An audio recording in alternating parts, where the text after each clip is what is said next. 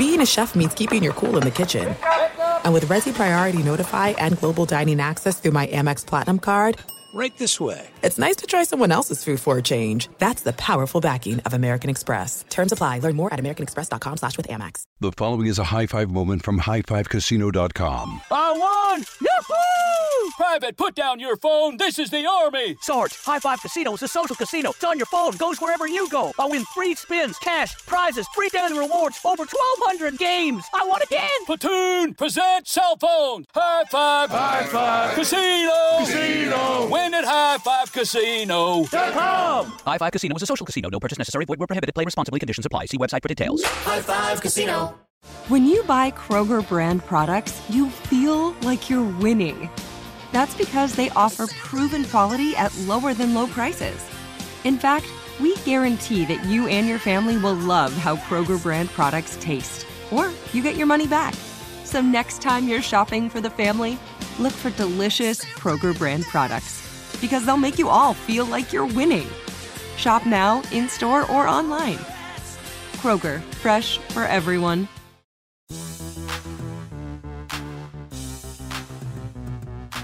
What's going on, and welcome into the Monday edition of the Pelicans podcast presented by SeatGeek. I'm Daniel Sallerson. Hope everyone had a wonderful Thanksgiving holiday. I know everyone's back at school, back at work, and hopefully we'll see you at the Smoothie King Center this week for some Pelicans basketball. Unfortunately, it hasn't gone the Pelicans' way. They're on a 5-game losing streak after falling to the Thunder last night, 107-104. The last 3 losses for the Pelicans have come within the last 5 minutes of the ballgame in clutch time situations. Wednesday night, it was a tough loss to the Los Angeles Lakers. And then the last 2 games have come courtesy of the Oklahoma City Thunder. One in OKC on Friday night, and then last night inside the Smoothie King Center, 107-104. Danilo Gallinari, 23 points for the Thunder. Of course, Steven Adams, hard to contain that guy down low. 17 points, 10 rebounds on 6 of 7 shooting.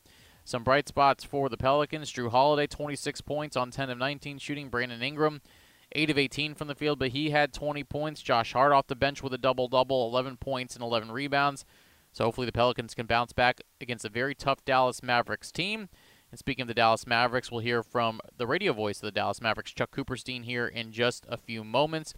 As the Mavericks defeated the Lakers yesterday, 114-100. They are 14-6 on the season. The Pelicans will play them twice in the next few games. It's kind of like the Thunder. It was a rare home-and-home between the Thunder and the Pelicans on Friday and Sunday. Now, tomorrow night, the Pelicans will play the Mavericks here in New Orleans, and then we'll head to Dallas on Friday and take on the Mavericks Saturday in a rare afternoon matinee.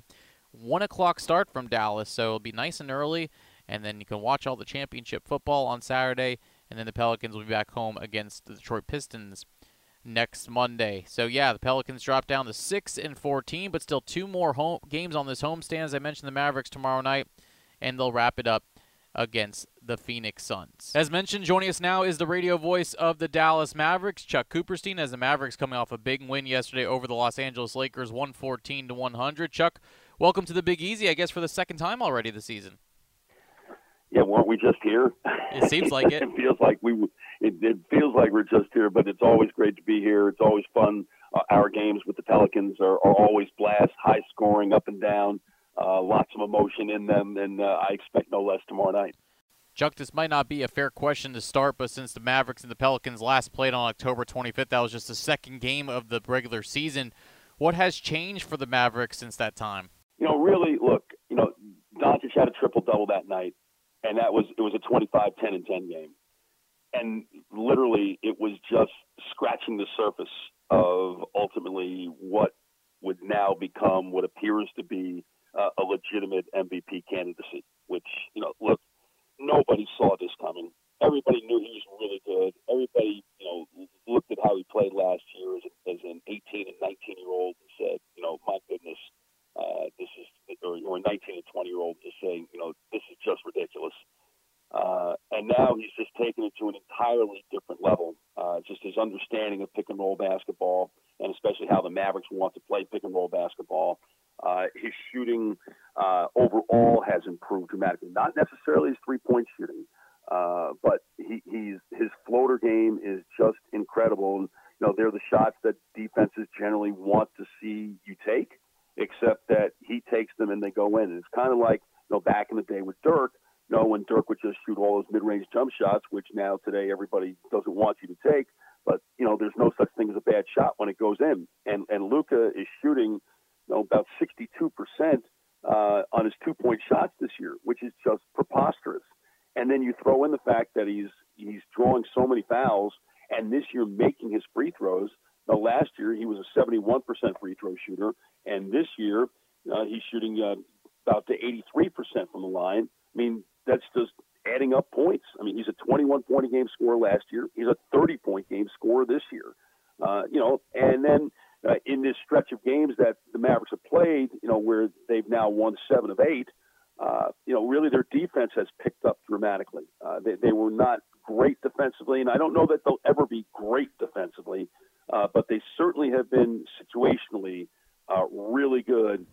In the Laker game, they busted out the zone in the second half, and it became harder for the Lakers to get Anthony Davis the ball, and they wound up forcing the Lakers to shoot 33% in the second half after they shot 56% in the first half.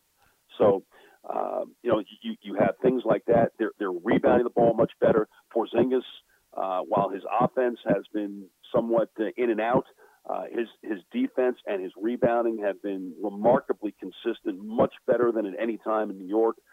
The bench is extraordinarily deep, and that was on display yesterday. DeLon Wright, had the great game in New Orleans in the second game of the year to complement Luka's game. Was fantastic. Yesterday was really a very similar game to that New Orleans game. Everybody has their moments in which they contribute. They're a really deep team, and Rick Carlisle's really not afraid to play any of these guys. You mentioned Kristaps Porzingis. Of course, that was a big trade last year, and now he's fully healthy. How has he and Doncic complement each other? How do they complement each other on the court, and how well have they worked with each other so far this season? It's a work in progress, and I think a lot of this, probably has to do more with, how Luka sees the game and where Porzingis is catching the ball now as opposed to where he caught it in New York. I think there are times when Porzingis is trying to force things a little bit too much. I mean, he wants desperately to succeed. He just had such a bad experience in New York, even though he played well in New York, that he really wants to make this work, and I think sometimes he's trying too hard. And the coaches admit that they're still trying to figure out, the best places for him to catch the ball and really do damage. We know he can really shoot threes. He's having no problems doing that. It's, where does he get it? Does he get it at the elbow? Can he get it at the block? They worked on a couple of things yesterday and had some success with it. I think this is something, that is really going to be a work in progress. This has nothing to do with his conditioning or anything like that. I mean, he's in great shape, and he's playing the 32 minutes a game that I think the Mavericks had planned for him to play. He doesn't struggle with that, but it's just learning how to play off of Luka in something other than in a pick and pop 3-point roll. I think is something that they got to work on, because he's not a great roller to the rim. It's not like Dwight Powell, rolling to the rim. He doesn't do that nearly as well. He doesn't set screens nearly as well as a lot of other big guys do. But there are other things that he can do, and they're just trying to figure out the right way to do it. I think someone that has enjoyed playing with Luka Doncic is Tim Hardaway Jr. He seems to be having one heck of the year for the Mavericks. How much of that is because things are opening up for Doncic, and how much of that is just Tim Hardaway Jr. is just really having a nice season so far for the Mavs? Well, this all happened really by accident because Seth Curry got sick, and they put Hardaway in the lineup, and he has never looked back. He started with the Golden State game a couple weeks ago, and he's just not looked back. And I really think this is more a matter of him playing off of Doncic and knowing exactly where he needs to be, because he wants to shoot threes. The Mavericks want to shoot threes. They shoot over 40 a game. They, Houston and Milwaukee, shoot the most threes in the league. And he's taking advantage of the fact that, yes, when Luka drives the ball, all he knows if he just spots up in the right place, that Luka's going to get him the ball. And not only is he going to get him the ball, he's going to get him in a perfect, catch and shoot position for him to knock down shots. Now, that didn't happen yesterday in the Lakers game. He was 0-7 from 3 yesterday. But prior to that, and he had been shooting 60% from three. So he's going to get a lot more good looks, and I think as a reserve, which is something he's really never done much of in his career, I think he felt as if he had to come off the bench and start gunning immediately and looking to score, to try to help that second unit score.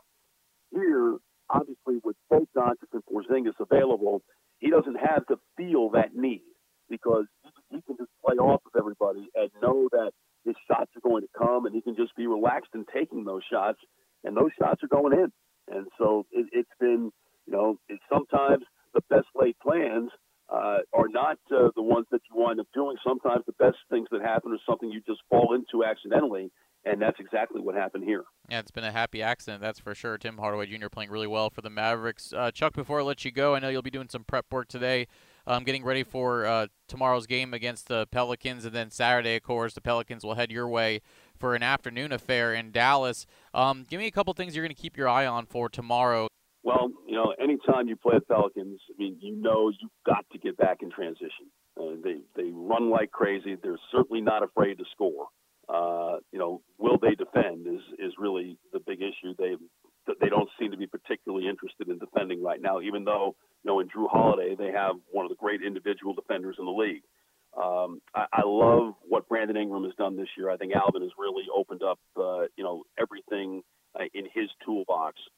His consistency has been, absolutely remarkable. The fact that, only one game this year that he has scored fewer than 20 points. When you have an average like he has, a 25.5, sometimes, it can go very hot and cold. You can have a monster game, or you can have a game where you just have nothing going at all. And that's really only happened once. He's had a 40-point game. He had the one game against Oklahoma City where he didn't score very much.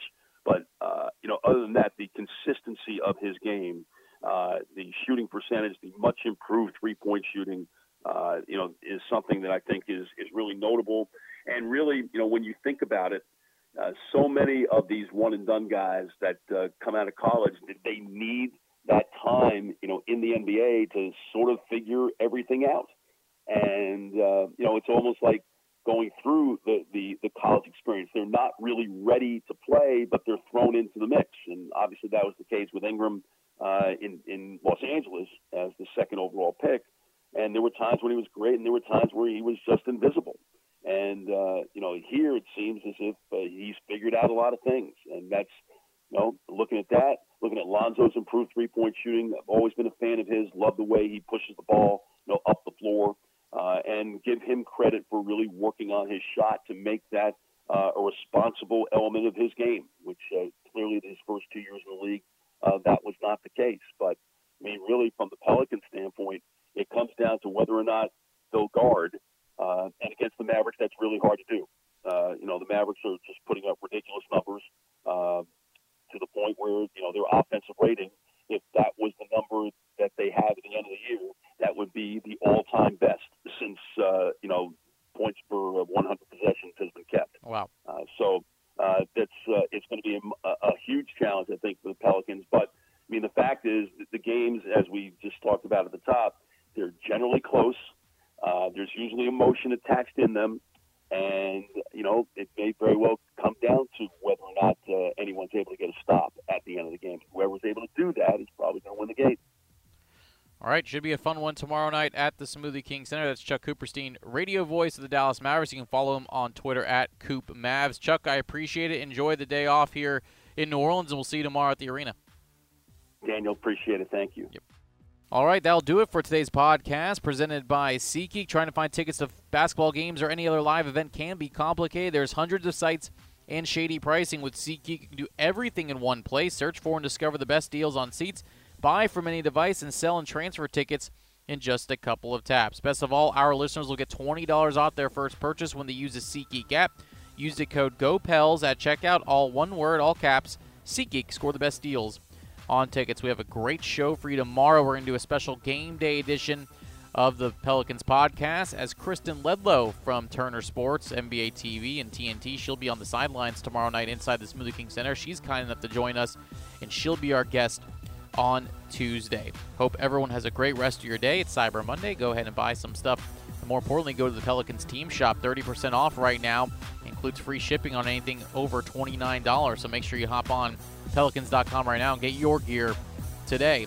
Until tomorrow, game day between the Pelicans and the Mavericks, I'm Daniel Sallerson. Thanks for listening to the Pelicans podcast presented by SeatGeek.